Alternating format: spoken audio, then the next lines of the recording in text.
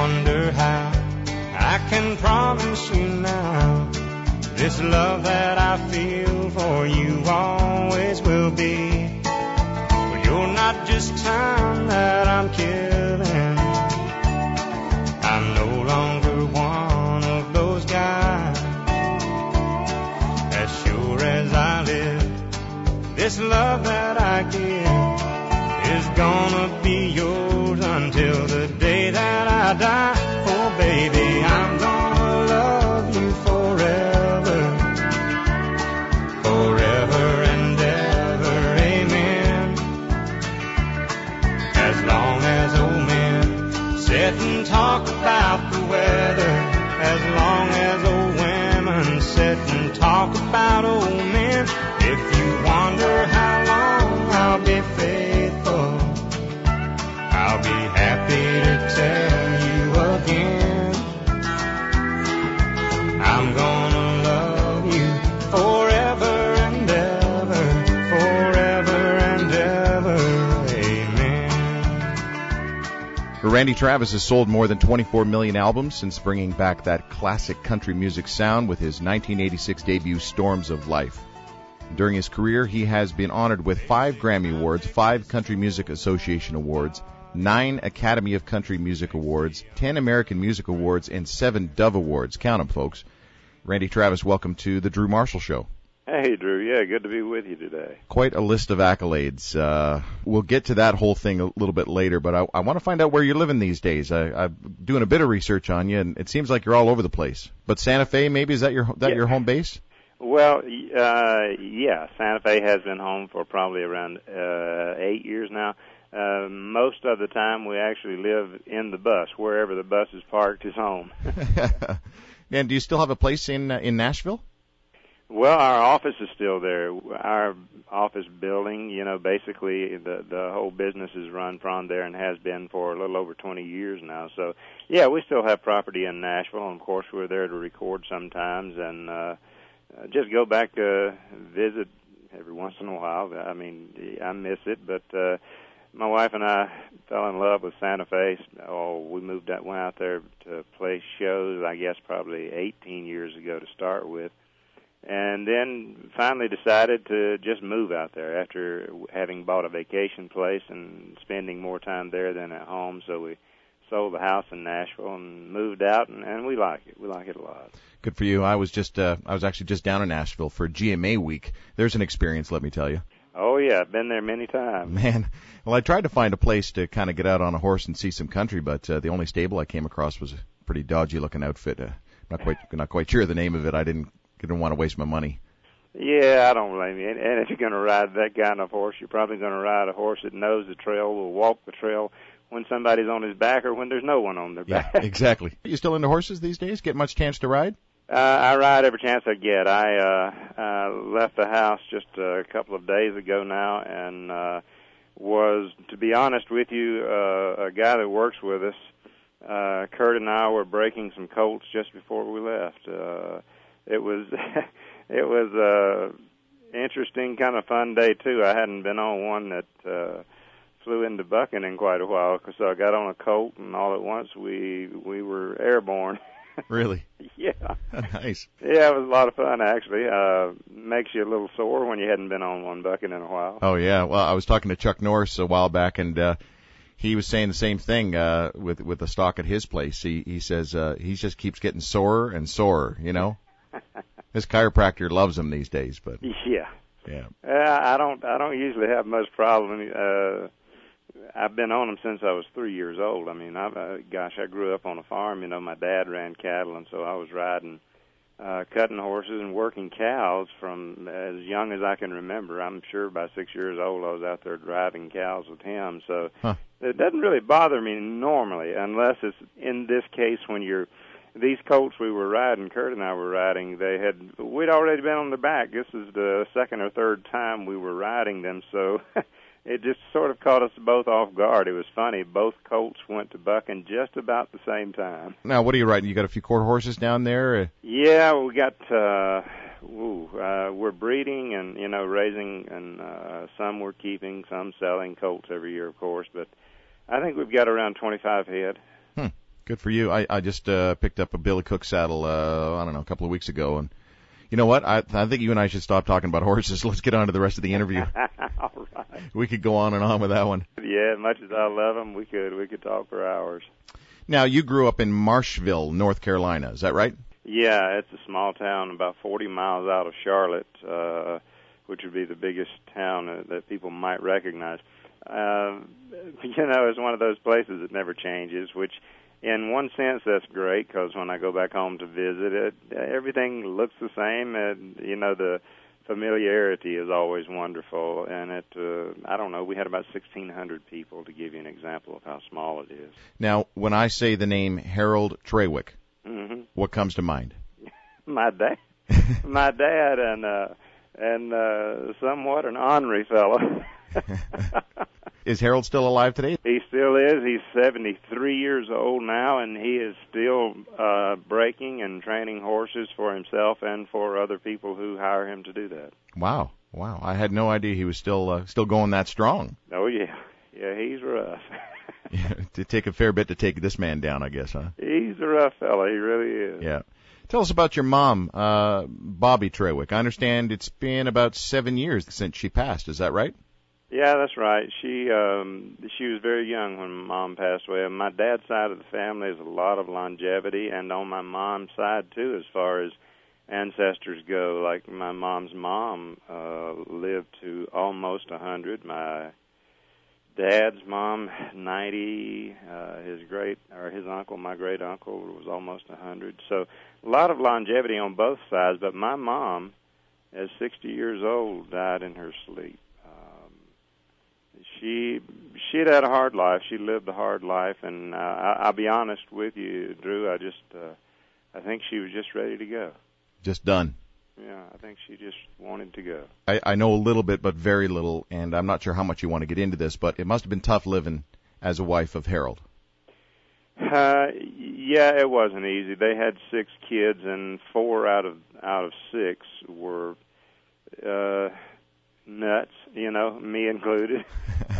We were all running wild, and my dad was a guy who liked to party, have a good time, and run kind of wild himself. And she was sort of caught in the middle, and no, it was not an easy life for her. And the years were not kind to her.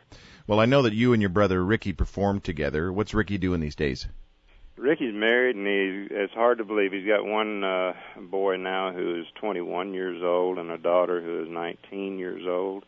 And he's playing some music. He's still with some friends of his there. And he's in an area called New Salem, which is fairly close to Marshville, where we grew up. So he still plays some, and he does construction work, which he and I both started doing that out of school, because my dad had a construction company, and so we just began working, building houses, and that's sort of his profession, and music is a hobby that he gets to do on the weekends. Now, of all your siblings, who were you the closest with? I was with Ricky for a lot of years, and then my youngest brother, who I barely knew because there was 10 years difference between us, Dennis, several years back, actually went to work for us and was on the road touring with us for several years, so I probably got to be a little closer to him than anyone else in the family after a while. Well, of all the siblings, who did you bang heads with the most? That would be Ricky, my oldest brother, because he and I were only 13 months apart, and so we were playing music together, from the time he was 10, I was 9, so we had bands together from then until I was 16, he was 17, and we spent a lot of time together, and that's good and that's bad when you're brothers, Yeah. You're going to get along sometimes, and then there's going to be those times where one of you is probably going to get a whipping, and that was usually me.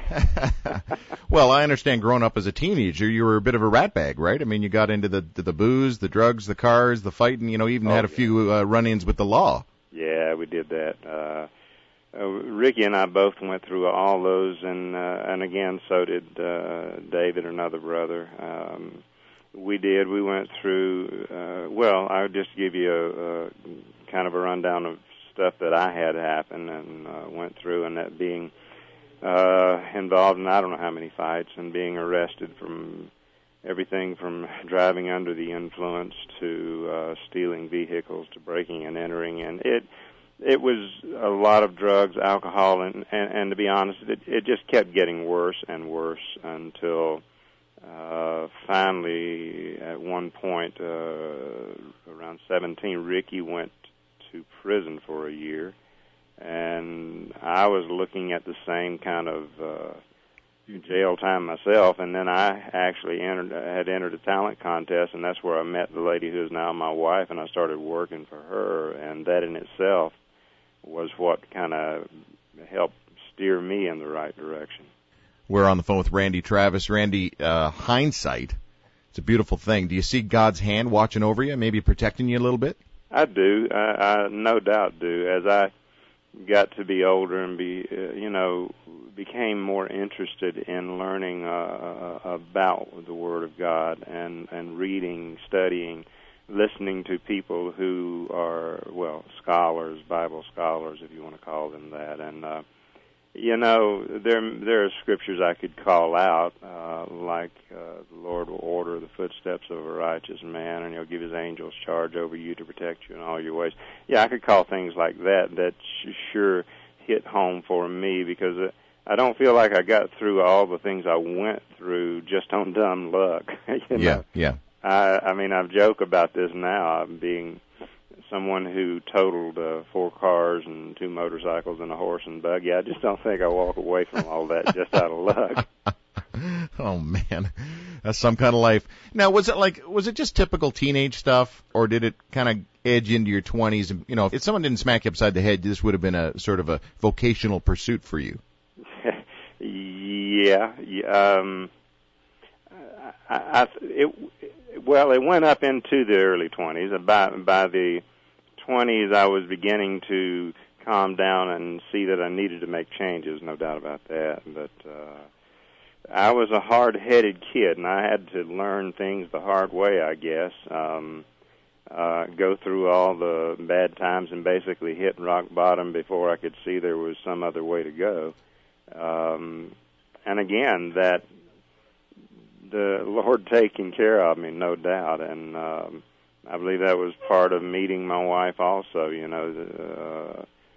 something that was supposed to happen for me, put me where I am. It's been an interesting thing, having had the country career that we've had, and then started recording some gospel projects, and then ended up with something that a lot of people call a music ministry, where we'll go out and play some gospel songs and a gospel performance in churches or wherever we might be doing it, working with different churches across the country, and it ended up having a music ministry, and I'd never even heard the term of a music ministry, but causing some people to really make some drastic changes in their lives, and the kinds of changes like I made, for instance, with the drugs, getting away from the drugs, the alcohol, the just really abusive kind of lifestyle, and so it's kind of like a second career that came along. Sure.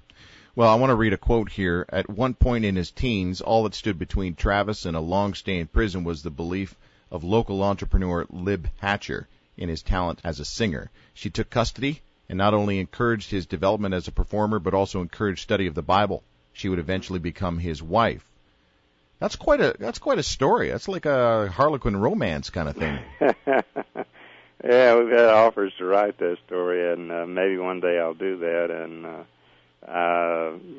it's kind of an odd thing to think about, to be honest with you. But some of the stories people would probably read or hear and say we're making them up, to be honest with you. Some of the most off-the-wall stories, just so totally ridiculous sounding. They just don't sound true, but maybe one of these days I'll get around to that. But, yeah, if I had not met her, I would have no doubt been in prison. And, in a good portion of the cases, just time spent in prison doesn't necessarily straighten someone up. It just does not fix the problem. had I not met her, I mean, good chance that I actually wouldn't have lived to be very much older. So would you say that Lib would be the first person to encourage you to get into the Bible? You know, I saw in her someone who was a good example. She didn't tell me anything like you need to study this, study the Word or anything like that. But I saw someone who was so at peace with everything around them and all people. Just she got along with people. She took care of people. She went out of her way to do things for them.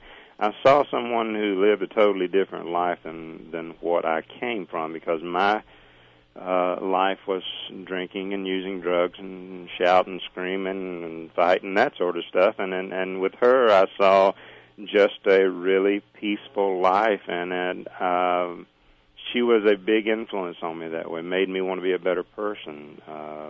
And then a little time goes by working for her as a singer, to be honest, at Country City, USA. Some time goes by, and again, she made me want to try and be a better person. And then I just started studying the Bible myself one night. Started reading, rather, when I was going to sleep. Not that someone told me to. It's just something that happened, and she continued to encourage that and still does, no doubt. That's great. That's great. It really is kind of a cool thing, especially in the business that you're in, for you folks to be able to give credit and kudos to each other. I think that's just tremendous. Yeah, you know what? I'm not a business person, and will never make claims to have that much business savvy or sense or whatever you want to call it. She is a very business-oriented person. I mean, let's face it, I'm a singer and a songwriter when the words are there. Sometimes I'm one of those songwriters who either is there or is not. Usually I write when it's there. I write a song pretty quick. If it's not, it's just not coming that day. And I know that I'm just a singer and somebody who's fortunate to make a living doing that. And she's the business sense in the family, the business head in the family. Good mix. Good mix. Who have been the key people in your life who've maybe played a major part in molding who you are today? I mean, other than Lib. You have to look at what you get as far as the genes in your family. There's no way around that. You are, to a certain degree, what you get there. I mean, with my dad, I mean, with him, there's a lot of anger there, but at the same time, there is this determination in him that will not quit. So inheriting some of that is not a bad thing. And my mom, she was probably the most kind, patient, forgiving person that I've ever met in my life. So no doubt that some of that's a wonderful thing to inherit. So there's a lot of different people that I've gotten bits and pieces from as I've grown up and learned from. And Lib, my mom, my dad, and brothers, sisters. Just a combination of a lot of people. Well, I understand you didn't grow up in much of a God family, and whatever religion you had, it didn't take, right? No, I was in church very little as a kid, and I said that jokingly many times. What little bit I was around religion, it sure didn't take. Again, my dad being a guy who was a partier himself, that was just not part of our lives as we grew up, and I'm sure he sees that was a mistake. I mean, we can all look back in years past and see where we've made mistakes, and sure. I'm sure he can too. Sure, yeah. Did your grandma have much of an influence on you there? I hear a lot of grandmothers in the South, lay a good butt whooping on the kids if they don't get to church. My grandmother on my dad's side of the family was great. She was one of the sweetest ladies. I mean, and had so many friends. People would just come by and visit her, not necessarily people in the family, but just neighbors around the area, just drive by to see her. And to be honest with you, when my grandfather passed away, she was 70, and again, she lived to be 90, so she never went out with anybody else, never, much less remarried. So I actually stayed with her just about every night for quite a few years. she was a big influence. I loved her, and she was so much fun. That's neat. Folks, we are on the phone with Randy Travis. Randy, how many times have you been on Touched by an Angel now? Is it like 9, 10, 11? It's 7 to 9 episodes. I can't remember. Yeah. It was a lot. I've been fortunate there. You know, this is the way the acting thing happened. I wanted to work in a Western years ago because of, like you and I were talking earlier about the horses. I grew up doing that, so I wanted to work in a Western. But what happened first was we met, my wife and I met Andy Griffith, and I'm a big fan of his. I love the old Andy Griffith show. So we met him, and my wife said he'd love to do Matlock episode, and Andy said he would. She started to write down. He said, you don't have to write nothing down. I said, I can remember that. And he gave us a number to call, and you know, that year we did the first Matlock. Next year did another Matlock episode, then the Touched by an Angel shows, and then did a few TV movies and some other theatrical things, smaller parts in theatrical movies, and it's been fun. And I didn't know these numbers until someone who was doing an interview about a year ago came up with this, said that I had worked on 30-some few projects, TV and movie-wise. So wow. It adds up quick. Yeah, good for you. Well, I mean, thinking back to that Touched by an Angel stuff, a lot of those stories on that show seem to show people reaching out eventually to God as a result of some sort of personal hurt or pain or, you know, tragedy. Yeah, I mean, that is what that show was about. There is no doubt about that. Is we're all going to go through hard times in life, but in reality, you have to come to this belief that there is something bigger than we are, something, a creator of this universe, and that's what that show was all about. And the messages within that show about hope and forgiveness, redemption, it was incredible. I know the lady now for quite a few years who was the executive producer and writer, Martha Williamson, and she's brilliant. She really is brilliant, knows the Word of God. She has studied so much, Bible study that is, and so the writing had to be such. What was funny is that she would get into some arguments here and there with the people over at the CBS company, you know, who were not wanting to, okay, we can't be quite this specific about what's written in the Bible, and interesting to hear some of their conversations. But anyway, that show really, it had a wonderful effect on a lot of people. Well, paralleling with a lot of the themes on Touched by an Angel, Randy, what would you say would be the hardest thing that you've had to get over in life? Hardest thing that I've had to get over in life, oh my gosh. There have been several things. You know, it's not in my younger days. My lack of family life was something that was hard to get over. Because of being an awful kid, I really didn't have much of a relationship with my mother or my father. That was hard to get over. It took a long time, and it still bothers me, to be honest with you. Sure. When my mom passed away, it was so unexpected, and I had not talked to her in over a month, and then we had landed. We were going to do a job in Los Angeles, landed, and got a call that she had passed away that night. And that was another one that took a... Well, you know, I don't know that you ever really get over things like that. They'll always bother you. You just you come to accept what it is, I guess, in the long run, and just deal with it. And it's not that you ever totally get over it. Yeah, well said. Randy, is there a correlation with your spiritual growth and your transition from producing country albums to gospel? I mean, you went from sort of a Hank Williams, George Jones, Merle Haggard thing to a Bill Gaither, Mahalia Jackson, the Stamps Quartet thing. Well, in a sense, maybe in subject matter, but as far as the sound, you know, I can't sing anything that's not going to sound like a country record, to be honest. It doesn't matter what the subject matter is, or if there's an orchestra behind me, it's still going to sound like a country song with me singing it. as I grew more and more as far as studying the Word and learning more and more about that, you know, to be perfectly honest, I just wanted to record a gospel album. My wife had a conversation with the head of the label then, and this was the Inspirational Journey album, which goes back 5-6 years now. And Jim Ed is his name. He said at that point, yeah, if you want to do a gospel project, go ahead and do that.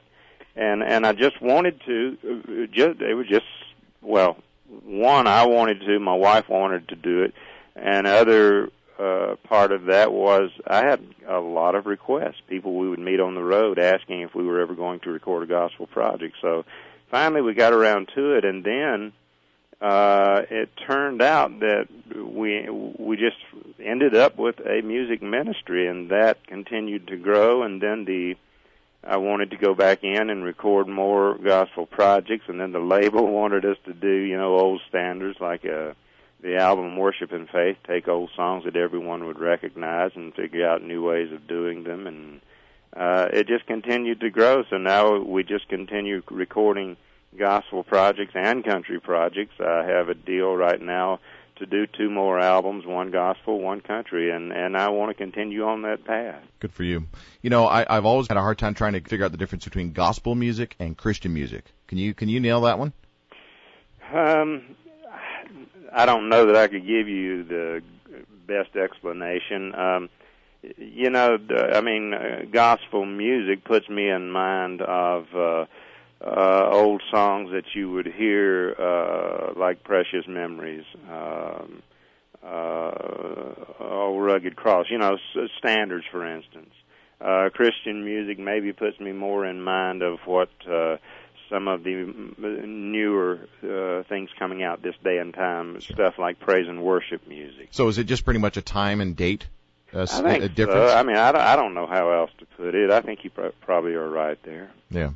All right, listen, we're going to wrap this up because I know we're running out of time here. But I first of all, I've just so much appreciated chatting with you. You're a pretty down to earth fella, and well, thanks, Drew. You're easy to talk with, man. I appreciate that. Hey, you've worked with the Blind Boys of Alabama. I wish I could have been in the studio with them. Yeah, Kyle, my producer, Kyle Lenning, he and I have made just about every record together over the last 20 to 21 years, and so he flew out to New York to do the recording with them. And he said, I wish he could have been there. He's talking to me. He said this was one of the funniest things. The bass singer, and I can't call his name. Clarence. Clarence, yeah. Kyle, when he doesn't know people, what he'll do is just get them to put down several vocal passes, and then do a vocal comp. I mean, a lot of people do this. Usually, after he gets to know you, he knows where your strengths and weaknesses are, basically, and you know it's a little easier to work out. But he would have them do several passes on everything, and he said at one point they did a pass and said, Clarence said, "No, it ain't gonna get no better than it is right there." He said he sort of figured out what he was doing, just keep having them record over and over. And he said, we laughed. He said, I wish you could have been with us. But oh, they are funny guys. Seriously, I've had Clarence on the show, and I have Ricky McKinney, and man, they are funny guys. They're just a blast to hang out with. Yeah, that's what he said. He said it was just one of the most fun days in the studio he remembered having in a long time. Yeah. Who haven't you met that you'd like to meet? Ooh, I don't know who that would be. I mean, other than me, obviously. Yeah. I hope we can do that when we come up to play. Outside, gosh, I've met so many people in this business. But there's no somebody in history or in different genre. Not necessarily music, but entertainers or politicians or the Gandhi, Mother Teresa kind of stuff. I mean, anything pop in your head at all? Well, yeah, Mother Teresa would have been a great one to have met. Hank Williams would have been a great person to have met just for a few minutes, no doubt. I mean, there's a lot of people in history. You can look back at George Washington, Jesus Christ, but I'll get to meet him one day.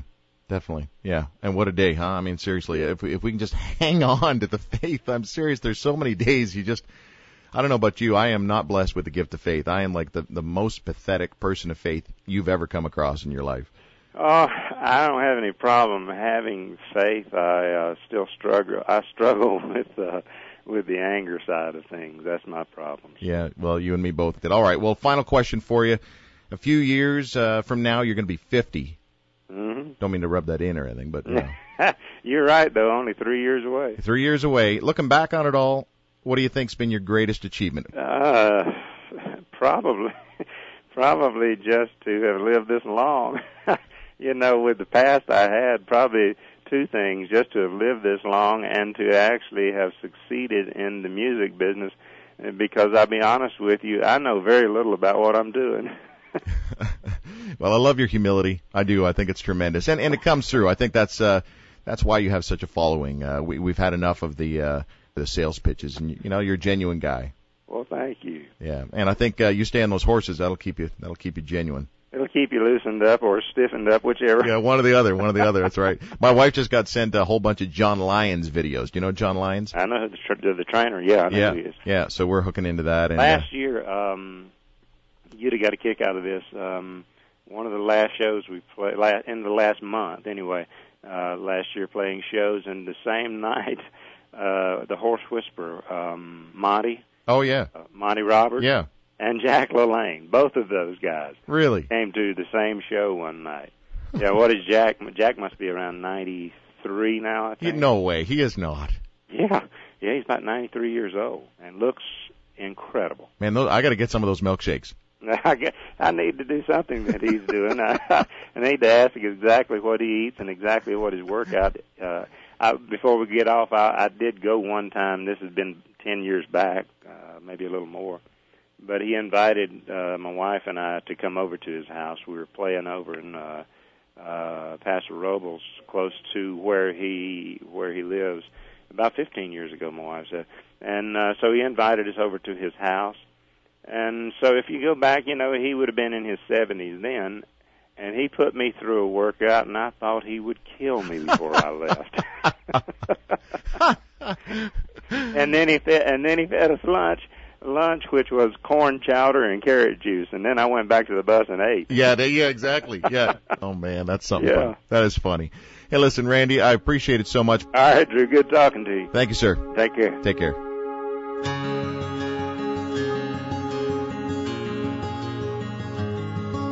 A farmer and a teacher, a hooker and a preacher, riding on a midnight bus bound for Mexico. One was headed for vacation, one for higher education, and two of them were searching for lost souls. That driver never ever saw the stop sign, and 18-wheelers can't stop on a dime. There are 3 wooden crosses on the right side of the highway. Why there's not 4 of them, heaven only knows. I guess it's not what you take when you leave this world behind you. It's what you leave behind you when you go. That farmer left to harvest a home and 80 acres, the faith and love for growing things in his young son's heart. And that teacher left her wisdom in the minds of lots of children, and did her best to give them all a better start. And that preacher whispered, "Can't you see the promised land?" as he laid his bloodstained Bible in that hooker's hand. There are 3 wooden crosses on the right side of the highway. Why there's not 4 of them, heaven only knows. I guess it's not what you take when you leave this world behind you. It's what you leave behind you when you go. That's the story that our preacher told last Sunday as he held that blood-stained Bible up for all of us to see. He said, bless the farmer and the teacher and the preacher who gave this Bible to my mama, who read it to me. There are 3 wooden crosses on the right side of the highway. Why there's not 4 of them, now I guess we know. It's not what you take when you leave this world behind you. It's what you leave behind you when you go. There are 3 wooden crosses on the right side of the highway.